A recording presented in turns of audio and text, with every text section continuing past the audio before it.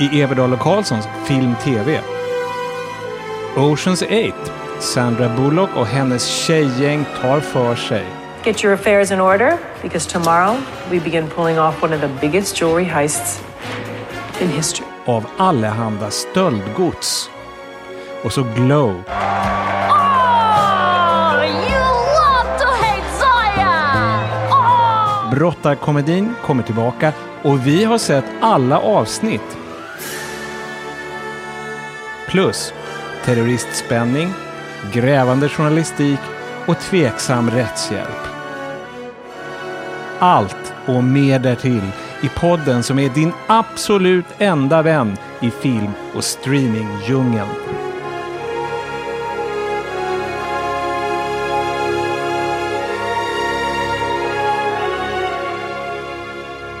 Välkomna tillbaka till vår podcast, säger jag, Göran Everdal, och välkommen till köksbordet även till Johan Andreasson. Tjena du. Ja, du var snabb där.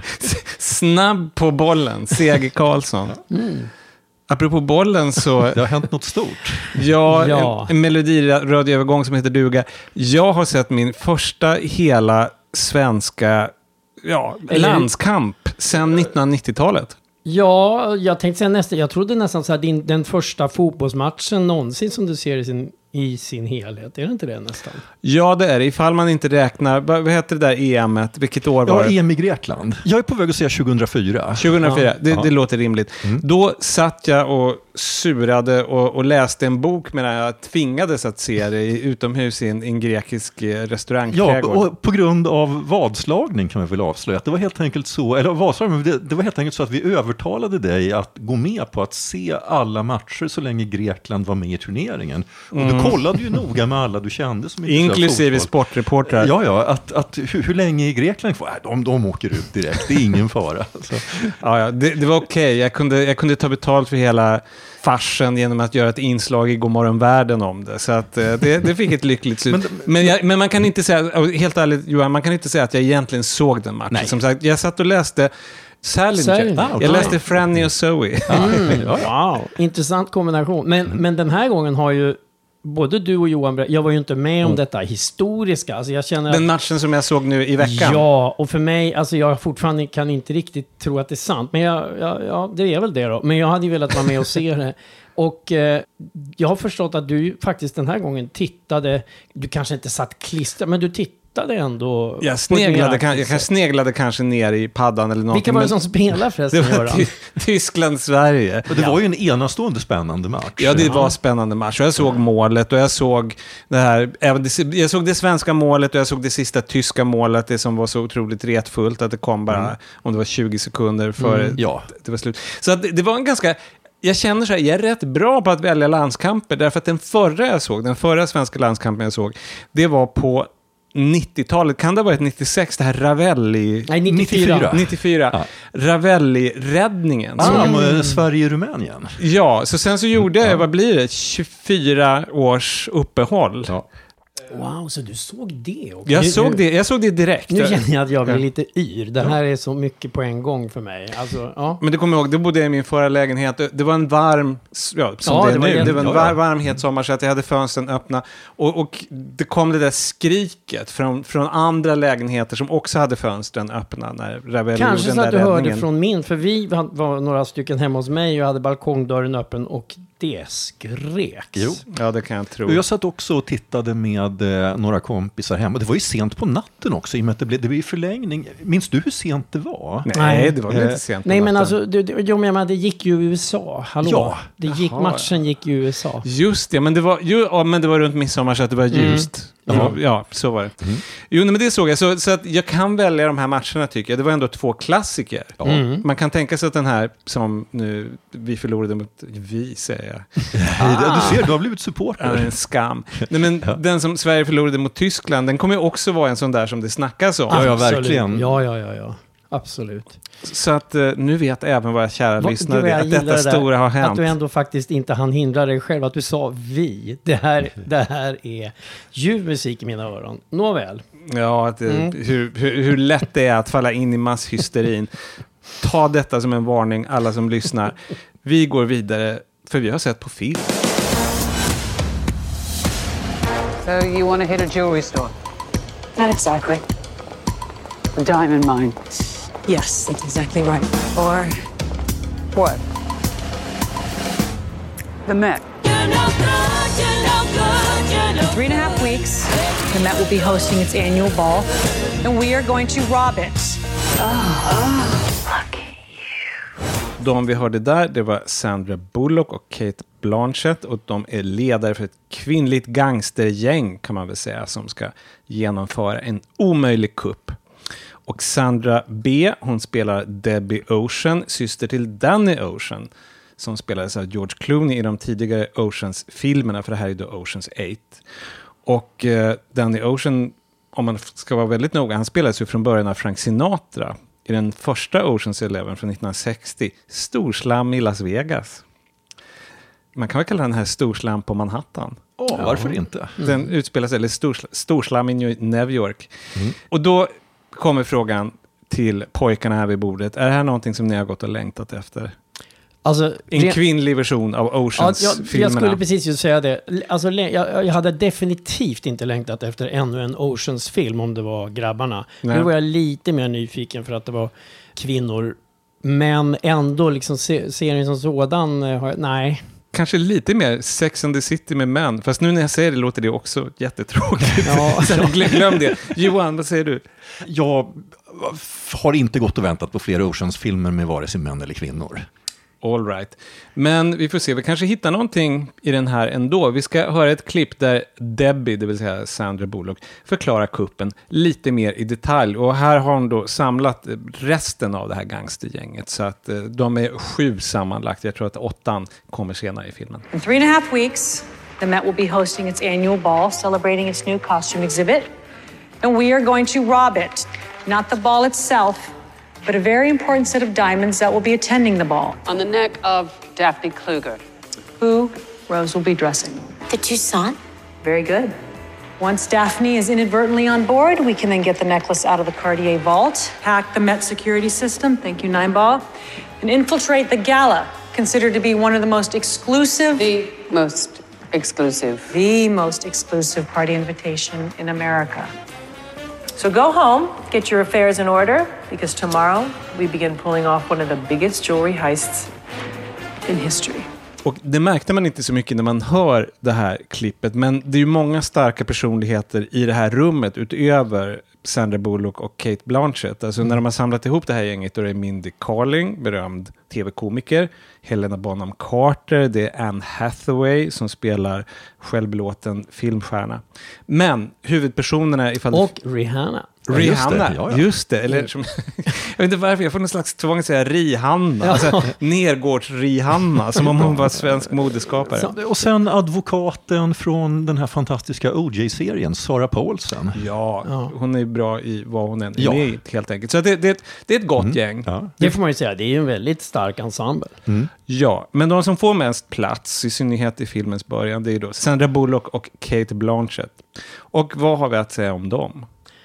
Ja, vi har väl att säga om dem, om jag ska säga, det är inte bara om dem, utan det är ju om alla de här jätteduktiga och många av dem väldigt bra komediener och allting. Det är att jag önskar att de hade fått ett lite bättre material att jobba med. För att jag tycker att det är ganska mediokert, det här manuset. Ja, det är inte mycket till rollfigurer. Nej. Alltså man får väl ändå säga att filmen börjar rätt bra. Den här inledningsscenen med Sandra Bullock när hon kommer ut ur fängelset och sen direkt går och lurar till sin massa grejer på ett varuhus. Alltså det sätter ju ändå karaktären rätt bra. Jo, det gör det absolut. Och det som är kul med det är också att det kommer ju sen den stora kuppen och då förstår man, det är vad filmen handlar om. Men det finns någonting roligt med hennes enkla luringar på alltså hotell det här, och att man varuhus. förstår, det här är en person som bara inte kan hejda sig. Alltså hon en är bondfångare. Det är en bondfångare. Vi får alla lite tips på hur man kan sno parfym. Ja. Jag blev lite häpen därför att det här är en film som är, som nästan alla stora amerikanska filmer ännu mer, alltså den är ju då sponsrad till tänderna. Och det är bara, så vitt jag kunde se, lyxvarumärken, det är Vogue och Caché och i det här varuhuset fanns det vad heter det? Bergdorf Goodman, tror jag att den heter. Ja. Och det är väldigt tjusigt. NK, om NK var mycket finare än NK kan man säga. Och allt det här går ju ut på att de här lyxmärkena ska på något sätt, på olika sätt luras och dras vid näsan. Så att man får ju säga grattis till filmbolaget. Alltså i synnerhet det här hotellet. Fast där får man, tror jag inte riktigt veta vilket men kan det är. man säga att det är lite grann som när Jaguar ställde upp i Mad Men? Just det, när de här bilen som inte ens duger att ta livet av sig med, enligt Mad Men. Jag tycker som ni också att det är lite småkul, precis just där i början med henne. Men sen kommer det ganska snabbt för mig. Sen tycker jag att det är lite segt ändå. Ja. Efter det allra första så tycker jag det är segt. Sen tycker jag det blir lite kul under själva kuppen. Det håller jag med om. Men det finns en sträcka mellan precis att hon är ny från fängelset och kuppen som jag tycker är rätt seg. När de glider omkring och mest ska se coola ut medan de förbereder sig. Som väl helt enkelt går ut på att visa upp alla de här prylarna som har ställt upp med sponsorpengar. Det är väldigt mycket modeshow över en lång bit av filmen. Det finns ju något glädjelöst tycker jag över hela det partiet. Och där om man jämför, nu tycker inte jag att Steven Soderbergh-filmerna var några mästerverk. Jag har sett de 2 första. Den första tyckte jag var okej, den andra var inte det. Men om det finns någonting som talar för dem så är det att det finns en slags glädje. De har roligt ihop. Eller det verkar som att de har roligt ihop. Då vill jag bara säga en sak, att det var just det som gjorde att jag absolut inte stod ut med den andra. Den första tyckte jag var okej, men i den andra tyckte jag var väldigt mycket sådär Clooney, Damon och Pitt gled omkring och bara kolla vad sköna vi är när vi lajar lite nonchalant. Alltså jag blev otroligt irriterad på att de bara gled omkring och... Ska man säga någonting till Ocean's 8, den här filmens fördel i förhållande till den andra Oceans-filmen, så att de är inte lika nonchalanta. Nej. Utan de är lite mer sammanbitna. Nu är vi inne på finlir här, för det är ändå inte bra. Ja. Framförallt så tycker jag inte att Cate Blanchett, det är tråkigt att säga, hon som kan vara en sån duktig skådespelare, hon funkar verkligen inte. Hon är jättedålig. Jag håller med dig, verkligen. Alltså det är sådär, jag tror vi alla tycker att Cate Blanchett är en av de bästa skådespelarna vi har idag. Men det här... Det är inte riktigt hennes typ av film. Nej, plus att hon är verkligen teaterskådespelare ute i fingerspetsen och dessutom teaterregissör. Alltså hon har gjort allting sånt. Hon är van vid att arbeta med ganska köttiga texter där det finns någonting att bita i och berätta och ta i. Och det här är ju rena motsatsen. Ja, det finns ju absolut ingen som helst substans. Det handlar bara på något sätt om image. Och hon är inte speciellt bra på det. När hon ska gå runt och se tuff och cool ut. Det blir lite pinsamt, ärligt talat. Men sen jag var på väg att hålla med Sege här om själva stöten. För att i den här typen av filmer som handlar om liksom stora och väldigt komplicerade stötar. Jag lyckas aldrig... Jag är ofta väldigt förvirrad. Jag fattar inte riktigt hur någonting går till och det kan vara väldigt liksom krångligt och komplicerat. Här tycker jag faktiskt att de är rätt pedagogiska. Så det är en lagom komplicerad stöt. Man kan tänka sig att den faktiskt funkar. Och när den väl drar igång, då blir ju de här Ocean's 8 som ett team. De får grejer att göra och då tycker jag att filmen faktiskt kickar igång och blir rätt underhållande. Ja, lite småunderhållande kan jag hålla med om. Men inte så mycket mer än så. Jag ser brister även i själva... Om man tar kuppfilmer från Rififi och framåt, och Rififi är väl fortfarande den största kan man säga. Ja, och bästa. Ja. Och den här följer det här mönstret från alla dessa kuppfilmer. Först så samlar man ihop kriminalgänget, det tar ett tag, sen förbereder de sig, det tar ett tag, och de måste se coola ut och ha solbriller helst medan de förbereder sig. Och sen ska vi beundra deras slughet när kuppen väl kommer igång. Men då finns det en annan sak som också är fullständigt oundvikligt. Det måste komma in grus i maskineriet. Därför att först har man fått reda på planen, om den bara funkar. Och här, utan att spoila, så tycker jag tycker inte att det grusar tillräckligt underhållande eller stort. Men det finns så väldigt få så här riktigt så här spänning. Jag vill säga, det är en sån här ganska tidig när Helena Bonham Carter ska plåta av, hon ska skanna den här smycket som är liksom det de ska superhalsbandet. $150 miljoner. Ja, och då ska hon på ett speciellt sätt, hon har några specialglasögon där hon ska skanna in det. Och då är det väldigt bråttom och då följer man det så där lite, så många procent klart och hon har väldigt lite, det är en stressig situation. Där tycker jag det var lite spännande. Och sen någon gång så där lite på någon toa och lite sådär. Jag menar, inte just toa. Nej, men ni vet, vi ska inte avslöja för mycket. Det är en spänd scen på Metropolitan-museets toa. Är bara inom parentes sagt, Metropolitan-museet i New York är, tror jag, mitt favoritmuseum i världen. Så för mig var det roligt bara att utspela sig där. Men glömmer du inte The Quiet Man-museet? Det här var väldigt det här var ett internt. internskämt Ja. som vi kan ta det här i nästa program, så någon gång- välkommen, så ska ni få lösningen. För det är faktiskt, om jag får säga det själv, en ganska rolig historia som vi inte berättat. Plats att berätta nu. Vi lovar här och nu att vi kommer återkomma till The Quiet Man-museet. Vart var vi någonstans? Jo, jag gillar Några Metropolitan få Museet. små... Och jag sa att det var några få gånger. Men jag tycker å andra sidan att de missar väldigt många tillfällen att göra det mycket mer spännande. Alltså, man kan väl säga att de satsar inte jättehårt på spänning. Nej. För att när jag säger att filmen liksom kickar igång och får lite fart, då är det mer så att det blir lite liksom kul. Alltså plötsligt får de här olika figurerna få någonting att göra. Och det blir lite liksom kul växlingar mellan dem. Och det kommer faktiskt en eller två plot-twister som jag tycker också var lite roliga. Ska jag säga, en sak som får den här Helena Bonham Carter-scenen där hon ska skandra av det här värdefulla Superhalsbandet, smycket, ja. superhalsbandet, som får den att funka, det är att Helena Bonham Carter, som ibland kan ta i väldigt hårt, hon har andra sidan, jag tycker att hon tillhör den bästa i den här filmen. Absolut, Alltså, hon är rolig, och när Anne Hathaway så att säga får i uppgift att vara rolig, vilket händer på ett sätt som man inte ska avslöja, men då tycker jag faktiskt att hon är överraskande rolig. Ja, de två är de roligaste figurerna, och de är också de figurer som inte ska vara egentligen det minsta coola, utan de är lite töntiga. De slipper den här bördan att vara liksom kvinnliga George Clooneys på något sätt. Jag får mig att jag tycker att Rihanna har någon lite kul replik. Alltså det finns liksom enstaka roliga scener. Även den här scenen med hon ficktjuven som vill ha T-banekort som ersättning för rånet. Det är ganska roligt. Ja, hon är en av de många figurer att hålla reda på. Ja. Vilket också är lite grann ett problem i de här filmerna, att det är så många figurer så att de blir ju skisser. Så att det vill till att de har väldigt starka enskilda scener, och det har de inte i det här fallet. Om man ska ta, nu har jag bara klagat. Något positivt som jag tyckte var roligt, som bara är en detalj, är att det är rätt mycket referenser till 1960-talsfilmer. Den här museimiljön passar ju väldigt fint för det. Ja, absolut. Och den första Oceans 11 var naturligtvis från 1960. Men de visar Jules och Jim på duk vid ett tillfälle i filmen. Det är någon upppoppad version av Dr. Zhivago Bram Bam Bam Bam. Just det. Vid något tillfälle. Och den fejkade cateringfirman som de grundar som en del av det hela, som har sin egen skåpbil, den heter Glorious Food. Tydlig referens till Oliver, utropstecken. Oliver Twist-musikalen. Den är bra. Den gick mig förbi, eller över mitt huvud. Alltså referensen gick mig förbi, men jag gillar Oliver. Food, Glorious Ja, jag menar Food. med referensen. Ja. Ja. Glorious food, eat right from the menu.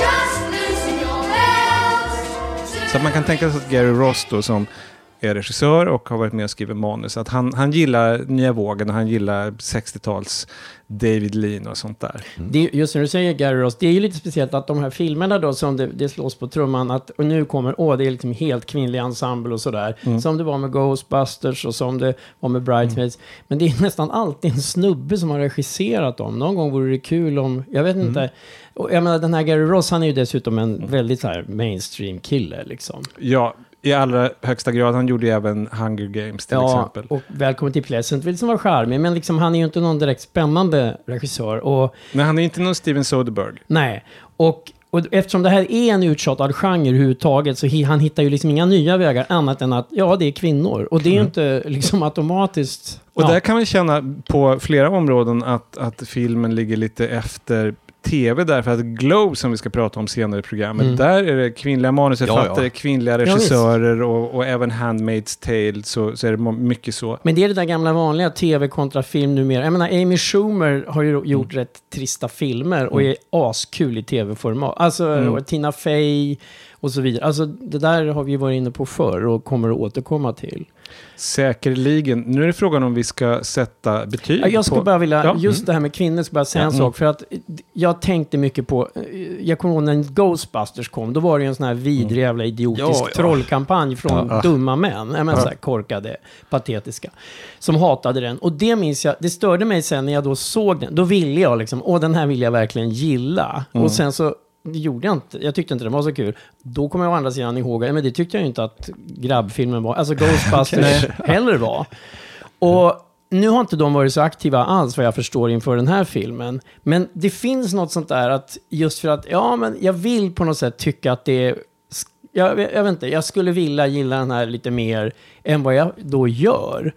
Och Och det är de där idioternas fel, för även om de inte har varit så aktiva, de här trollen den här gången, så känner det finns ändå alltid det där. Och varför ska... Men det är som att allting ska bli någon slags förtalskampanj på internet.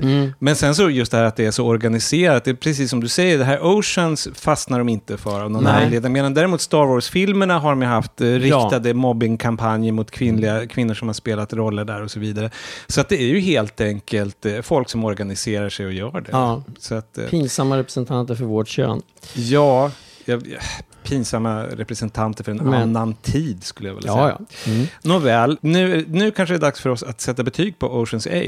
Vad säger du, Johan? Jag slår på stort, för jag känner att jag kommer sätta det högsta betyget. Så jag sätter en svag 3. Okej. Du vet väl inte alls? Okej då. Då säger jag att det blir en 2, en stark 2 från mig. Det blir en 2 även för mig. Så att Och så säger ni att jag inte visste. Ja, du är synsk, Johan. Det totala betyget blir helt enkelt 2 stjärnor till Oceans 8. Och nu blir det fler tjejer, fast tjejer som brottas. Det blir tv. Oh, and here come the biddies just dropping off a clothesline like a bag of dirty laundry. Would someone please call the ASPCA? This is animal cruelty! Excuse me, you can't go up there. Ja, äntligen frestas jag säga. Imorgon så släpps, ifall man lyssnar på det här dagen då vi släpper vår podd på torsdagen, så är det imorgon som hela andra säsongen av Glow sänds på Netflix. Drama, komedi, fast den lutar mer åt komedihållet kanske, halvtimmes program. Handlar om fribrottning, tror jag att det heter på svenska för, eller showbrottning, wrestling. Jag tror man säger, alltså det ordnas ju galor i Sverige och på affischerna står det ju wrestling då i det. Det är ju sån här liksom brottning där det är liksom, det är liksom regisserat innan de har tänkt ut hur det och ska. Och de spelar gestalter, någon skurken. Lite som ju, vad heter det, Mickey Rourke i The Wrestler hette det, va? Den här utmärkta filmen för några år sedan. Precis det. Och Glow då, titeln, det är en förkortning, det står för Gorgeous Ladies of Wrestling, och det skulle vara någon slags damversion av den här wrestlingen. Och det var någonting som förekom på riktigt på 1980-talet. Jackie Stallone, alltså Sylvester Stallones mamma, var inblandad i den verkliga versionen. Det är hon inte i tv-serien, som den är då fiktionaliserad, men den utspelas på 1980-talet i väldigt hög grad, får man väl lov att säga. Det är väldigt mycket tidsmarkörer som vi ska diskutera. Huvudpersonen, för den som inte har sett första säsongen, men gör det, den är väl värd att se. Hon heter Ruth, hon spelas av Alison Brie från Mad Men. Kommer man ihåg henne, bland annat? Hon var ju gift med Peter där, Ja, det är hon. Hon hade ju något av en utmaning med den maken. I alla fall, här spelar hon Ruth. Och hon är en av flera frustrerade skådespelare, eller skådespelerskor kan man säga, därför att det handlar verkligen om kvinnor här, som har svårt att få jobb, och i desperation så blir de wrestlers istället. Därför att det handlar också om att spela en roll. Alltså det är inte bara det att de här matcherna är uppgjorda. Det är ju små sagor eller serietidningsäventyr nästan. När den här andra säsongen börjar, då har Glow fått sitt eget tv-program. Det är fram på småtimmarna och det är på en shabby lokalkanal, men det är ändå en början. Och jag tänkte att vi skulle lyssna på en scen där Ruth, hon har fått låna det här tv-teamet en eftermiddag, och spontant har hon spelat in och redigerat en titelsekvens till programmet på en shoppingmall i närheten. Och det blev kul och bra. Och det ser då Sam, som är producent och regissör och inte har världens bästa självförtroende. Han ser inte den här kvaliteten nödvändigtvis som en fördel. So who shot this? I did. I cut it too. Hey, it's not him. It was me. I told him what to shoot. Interesting. Are you making a move on my job, Ruth? No. You asked for my help. Honey, I don't need your help. I need you to be a fucking actress. Can you guys please keep it down? I got Glenn right outside. I don't give a shit. He can hear this. Everybody should hear this. You're not a director just because you take a fucking camera to the mall. The girls needed a boost. And if we're being honest, I thought the show needed something to pull the audience in. Well, I'm not pulling them in with this cheesy, girly bullshit. That sequence was garbage. And I'd never put my name on something I didn't direct. You put your name on the pilot. What did you say? You know Ruth directed the pilot. She saved your ass. You should thank her. You're fired. You can't fire me. I signed a contract. Yeah, a contract that says you can't quit without notice and I can fire you whenever the fuck I want to. So pack up your shit and get off of my set. Och den som spelade Sam, den här arga regissörsproducenten, det var Mark Maron som har varit på tal här i podcasten tidigare. Han just har för sin egen podcast. Sin egen megapodcast som går 2 gånger i veckan och har massvis med lyssnare och heter WTF. With Mark Maron. Väl värd att lyssna på, men absolut. Framförallt väl värd att se på i Glow. Han är ju egentligen stand-up-komiker tror jag från början, men han är en fantastisk skådespelare. Gud, han är trovärdig som den här Sam. Han är rolig, han är sleazy, han är ju en slags exploatör. Han är ju en egotrippad skitstövel, men samtidigt då, han är ju en klassisk figur, stenhård yta och långt där inne så finns ju ett hjärta liksom. Ja, och i likhet med många andra av figurerna så tycker jag att hans rollfigur utvecklas väldigt mycket under säsong 2 och fördjupas på ett väldigt bra sätt. Ja, och det jag tycker är fantastiskt med Mark Maron som inte är tränad skådespelare, att han lyckas på något sätt förkroppsliga de här väldigt olika delarna av Sam, nästan motsatta delarna. På något sätt så tror man på honom både som den här stenhårda cyniken och den här softin någonstans, samtidigt helt osentimental. Det är helt enkelt, skulle jag säga, en karaktärsroll av den riktigt gamla skolan. Ja, det är det verkligen. Och det kanske är lämpligt eftersom det utspelar sig för 30 år sedan. Alltså, jag vill bara säga redan nu till de som lyssnar som redan har börjat att sonka ut och känner liksom fribrottning, wrestling, tjejer, alltså som tycker bara det låter asunkigt och trist.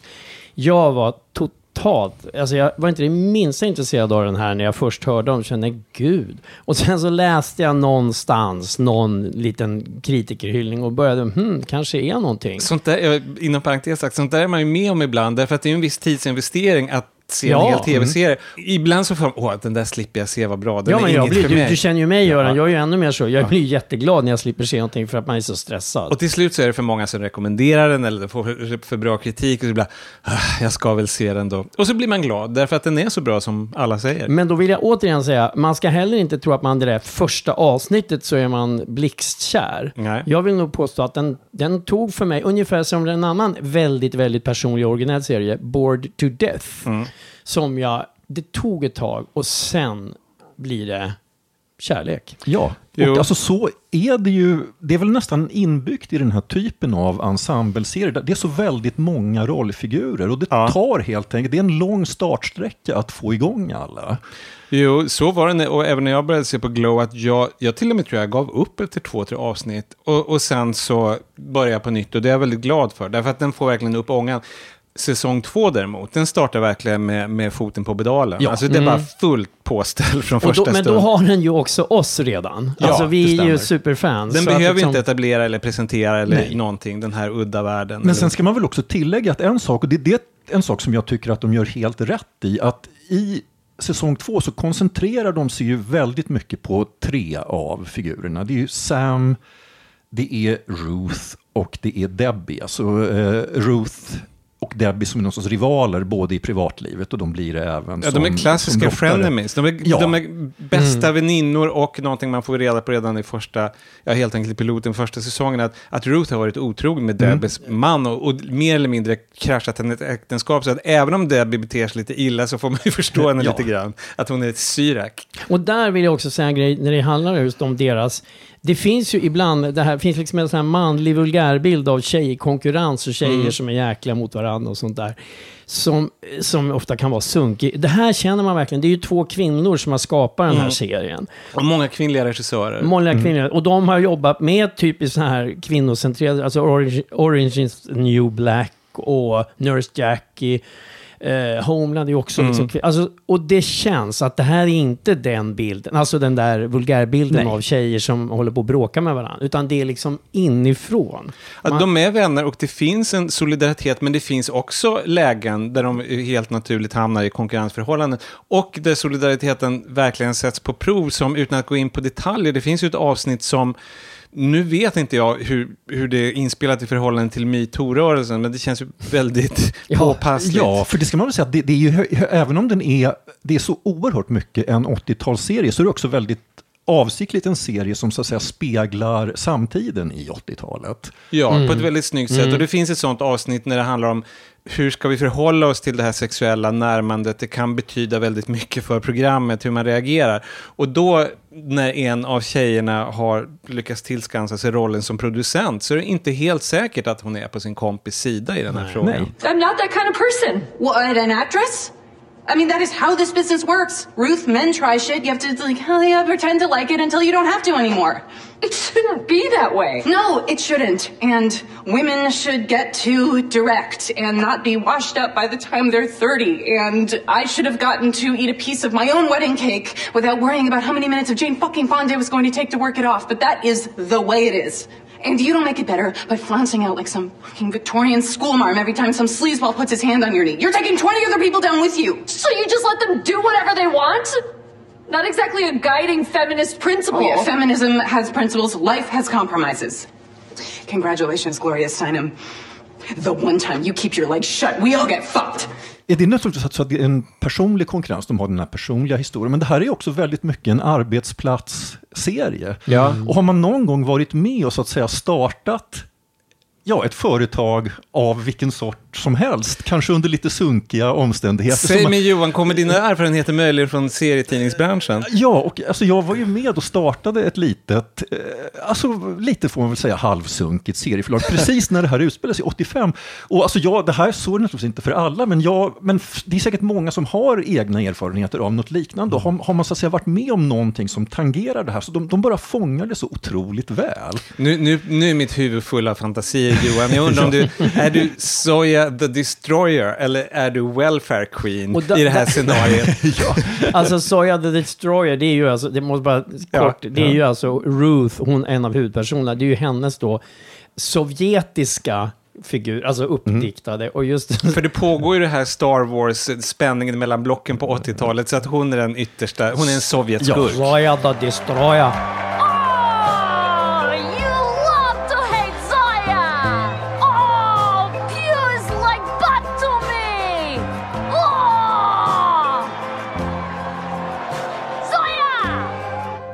Hennes riktiga då kompis, de som har den här knepiga frenemy-relation, Debbie, hon spelar ju då Liberty Bell som har så här amerikansk dräkt och ska vara, helt enkelt USA mot Sovjet. Ja, hon är Captain America med en tjej. Ja, och alltså också en sak som är så otroligt väl fångad, det är ju, och så som jag minns så otroligt väl, att på ett sätt så man har ju liksom ett gemensamt projekt som alla jobbar för, men ganska snabbt, så fort det börjar gå lite bra, så uppstår ju också spänningar, för att alla ser ju på det här på något sätt som ett avstamp mot någonting annat. Så det är den här väldigt märkliga blandningen av liksom solidaritet mot omvärlden och kan vara inbördes då ganska jobbiga konflikter.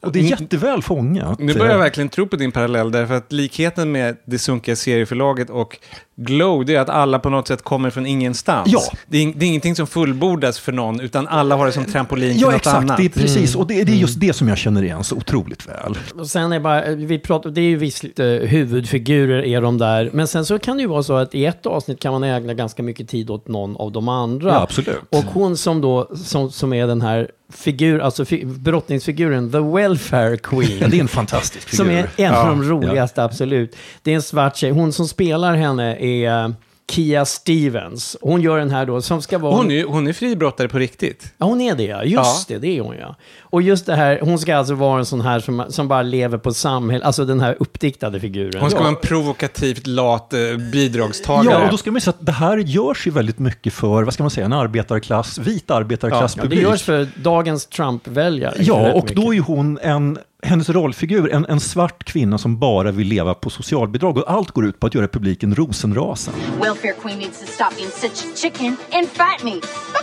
Chicken? Me a chicken? Well, cluck, cluck, baby. This chicken about to lay all her eggs. That's my crown. She stole it, and I want it back. I'll see your redneck ass in the ring next week, Liberty Bell. You will face me. You and me. Yeah! Just det här uttrycket welfare queen, det är också aktuellt idag därför att det var Reagan som pratade om welfare queens, alltså människor som levde på socialbidrag. Och det tolkades redan då som kodspråk för svarta. Och många ser idag Trumps väldigt oblyga rasism. Alltså rötterna finns i det här ögonblicket när Reagan myntade uttrycket welfare queens. Ja. Så det är verkligen ett exempel på hur de är aktuella med sina 80-talsreferenser. Och sen, alltså, den här serien, den har ju... Alltså den fördjupas verkligen i den här andra säsongen. För att huvudsakligen så är det ju en komediserie. Men det finns ju också ett väldigt gripande avsnitt just om den här welfare queen och hennes son. Han har då kommit in på Stanford och han har ingen aning om att mamma spelar den här welfare queen. She's the craziest and the laziest.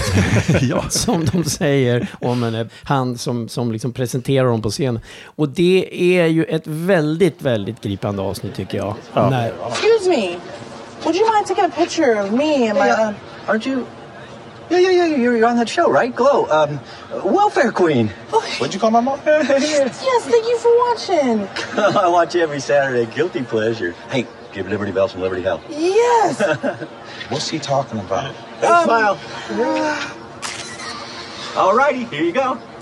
Yeah, great meeting. That was fun. Men jag tycker också att hur bra det än är, och det är ett av de bästa, och man känner så starkt för henne, och sen försvinner hon lite grann utom synhåll därför att de är så många. Ja. Och de är väldigt starka, de här personligheterna.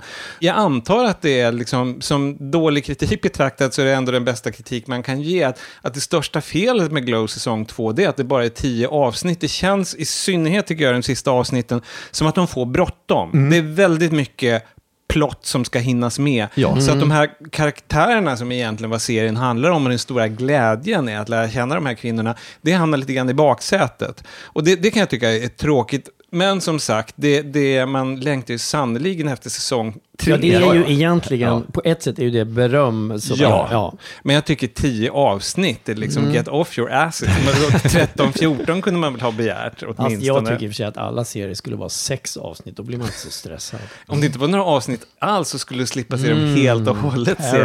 Då kunde vi gå på wrestlinggala.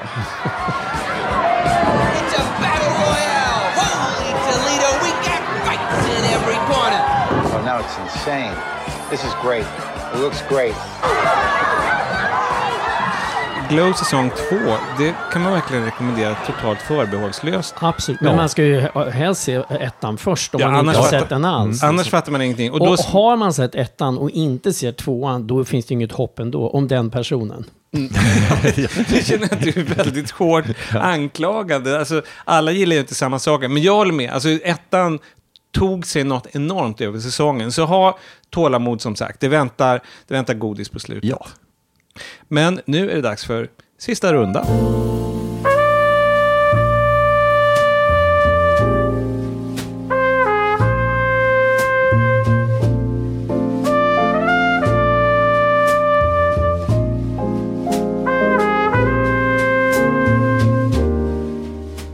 Då var det dags för sista rundan, eller sista ronden kanske. Heter det sista ronden i brottning, eller är det bara boxning? Oj, vänta ta nu. Jo, men visst är det ronder i brottning? Ja, och det är ju dessutom den här bluff-fri brottningen som vi har pratat om i Glow. Så att, ja, vi ser, detta är sista ronden. Och oavsett det så är det streamingtips innan vi säger hej då. Och jag kan inleda den här gången. Jag tar en lite mjukstart, för det är en titel som jag tror att en del lyssnare nog känner till och har sett redan. Men den är värd att påminna om just precis nu, nämligen Better Call Saul på Netflix. Och det pratar jag om av den anledningen att säsong 4 kommer snart, eller rätt snart. Ja, i början av augusti. Det här är helt enkelt ett perfekt tillfälle att skynda i kapp ifall man inte har sett Better Call Saul tidigare. Och det är helt enkelt 3 säsonger, men det är inte så illa som det låter. Det är inte jättemånga avsnitt per säsong, det är 10-12 stycken. Och de är väldigt roliga dessutom. Exakt, de är väldigt roliga och många har ju tid i juli. Ja. Man kan göra det ganska maklig takt för binga men med förnuft. Och det är då prequel till Breaking Bad, den klassiska spänningsserien. Men det roliga är att trots att det är samma miljö, Albuquerque, och delvis samma personer, så har den ju en helt egen ton. Ja. Och en egen huvudperson, och det är då Saul Goodman, brännvinsadvokaten ifrån Breaking Bad. Men det roliga är att i den här serien, Better Call Saul, så heter han, titeln till trots, så heter han ju inte Saul än, därför att Saul är ett namn han tar sig. Han heter Jimmy McGill, han är inte skurk än så länge, men han är ändå något av en skojare. I'm a humble lawyer, merely trying to ply my trade in an aggressive and evolving marketplace. Wow, you got a mouth on you. Thank you. Och det är så spännande det här. Det finns ju thrillerinslag. Det finns avsnitt som är så här svettspännande. Och samtidigt så är ju då Bob Odenkirk som spelar den här rollen, han är ju komiker. Ja. Det är där han börjar. Han är en utmärkt dramatisk skådespelare, men han är nästan hela tiden rolig också. Och det finns någonting som letar sig in i, ju mer desperat han blir, desto roligare blir han på något sätt. Och det finns så många udda existenser i den här serien. Alltså bara hans bror. Ja, hans bror. Jimmys bror som är en briljant jurist då, till skillnad från Jimmy som är lite misslyckad och en bluffmakare i det här läget och pinsam för den här brorsan som har sin egen byrå. Men brorsan då, han har sina egna problem. Och det här låter far out, men det är ganska gripande i serien. Han är elallergiker, eller tror sig vara elallergiker, men är han psykiskt sjuk? Är det här någon åkomma han har? Han vågar sig inte ut ur huset i alla fall. Och den här brorsan, han spelas av Michael McKean, som man känner igen från Spinal Tap. Han spelar den brittiske medlemmen av Spinal Tap. Så att han är också komiker egentligen, men han gör en sån gripande, jag skulle säga hjärtskärande roll. Ja. För det blir en slags Kain och Abel grej. De hatar varandra. Det är verkligen det bärande elementet i serien, skulle jag säga. Den här konflikten mellan brorsorna. Det finns ju mycket annat också, men det här är ju det man minns.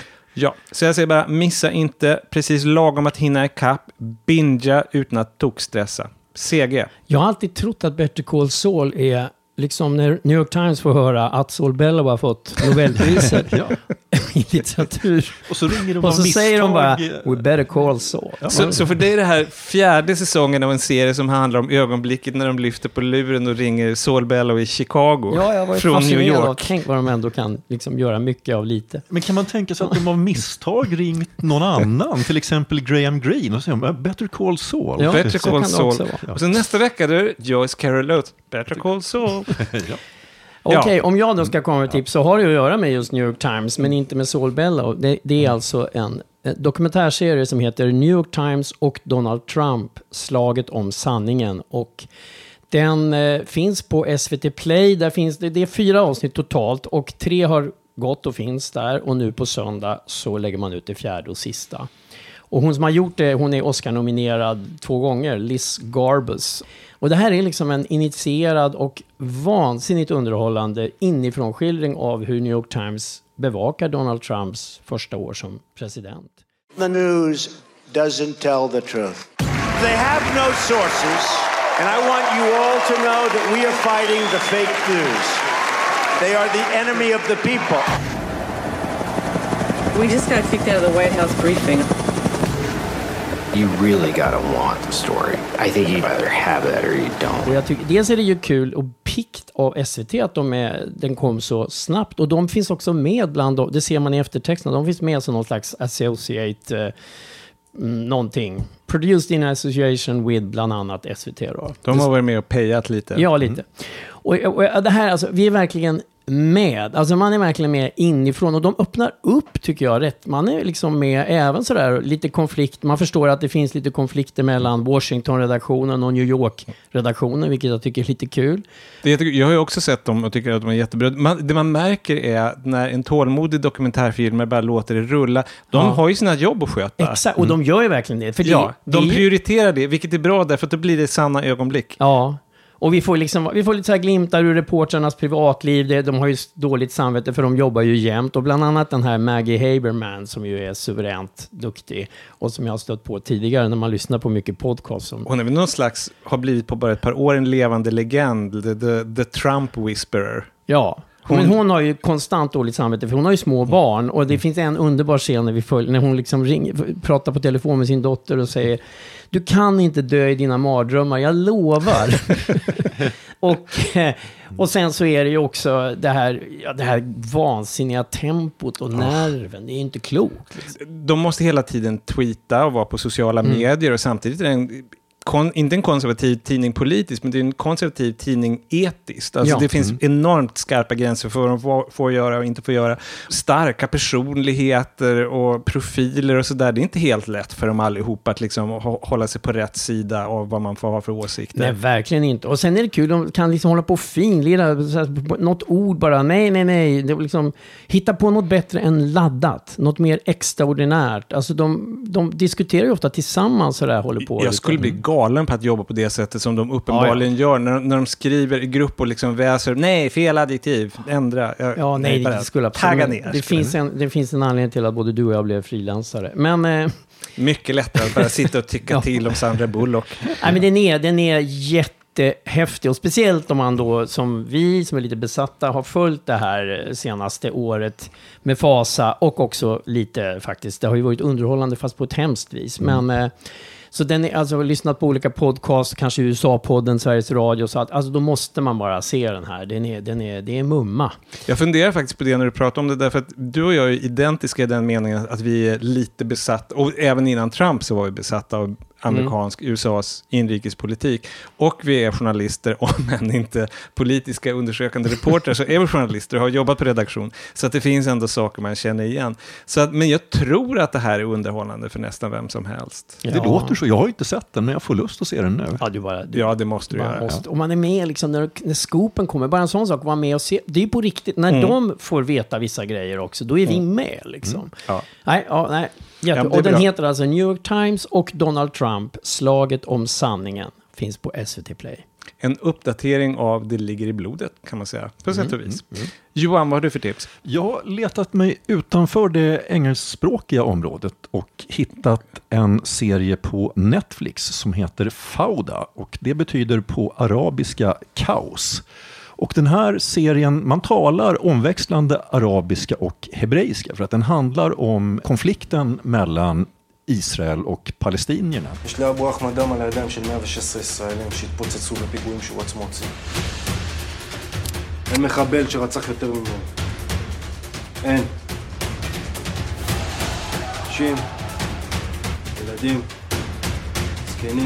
Ja, det finns 2 säsonger på Netflix och en tredje är på gång. Men det speciella med den här, för att när man hör att det är en israelisk serie som handlar om konflikten mellan Israel och palestinier, då väntar man sig ju verkligen det värsta. Men det häftiga med den här serien är att den anstränger sig, och jag skulle säga lyckas med att verkligen ge båda sidorna plats, och att skildra även, för det handlar om en israelisk specialstyrka vars uppgift är att de jobbar undercover, alltså de klär ut sig och infiltrerar olika terroristorganisationer. Säsong 1 handlar speciellt om en terrorist som dyker upp igen. Och för mig så påminner den här serien ganska mycket om en av mina absoluta favoritserier, The Wire. För The Wire gjordes ju av en upphovsman som var David Simon som var kriminalreporter, och en annan som hette Ed någonting som var gammal polis. Och med de här israelerna är det likadant, att den ene är journalist med just den här konflikten som specialområde, och den andra som inte bara har skrivit utan som dessutom spelar en av huvudrollen har själv varit med i en sån här specialstyrka och arbetat som infiltratör. Och serien är otrolig. Alltså dels så blir man ju då häpen över att den faktiskt är så här öppen för att ge båda sidorna av saken. Den är också enormt spännande. Nu börjar vi. Vad sa du nu igen? Netflix. Ja, på Netflix. Och den är alltså israelisk från början, gjordes 2015 i Israel. Den blev upplockad 2016 av Netflix, och ganska nyligen i maj, så den har jag inte hunnit se än, la de upp även säsong 2.